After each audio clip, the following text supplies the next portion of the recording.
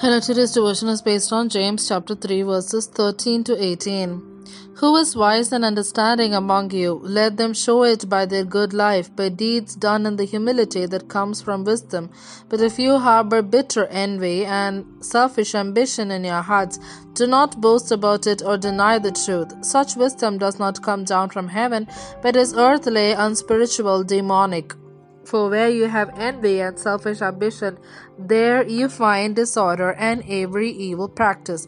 But the wisdom that comes from heaven is first of all pure, then peace-loving, considerate, submissive, full of mercy and good fruit, impartial and sincere. Peacemakers who sow in peace reap a harvest of righteousness. Here ends the Bible reading.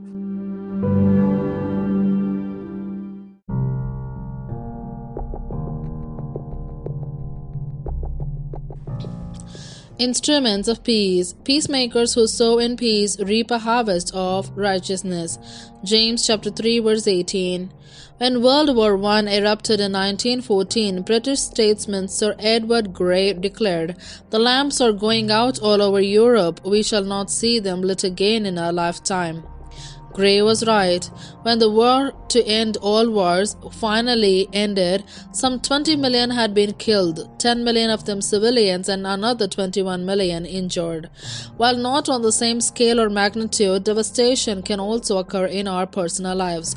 Our home, workplace, church, or neighborhood can also be shrouded by the dark specter of conflict. This is one of the reasons God calls us to be the difference makers in the world. But to do so, we must rely on His wisdom. The Apostle James wrote, "The wisdom that comes from heaven is first of all pure, then peace-loving, considerate, submissive, full of mercy, and good fruit, impartial and sincere."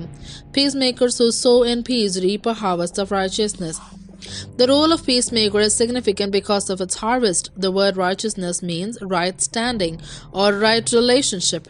Peacemakers can help restore relationships. No wonder Jesus said, "Blessed are the peacemakers, for they will be called children of God."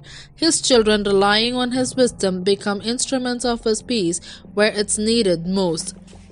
In what personal conflicts do you need the light of God's wisdom? How can His peace enable you to be a peacemaker when people around you choose to fight? Let's think about it. Father, your light penetrates the deepest darkness and your peace calms the most troubled heart.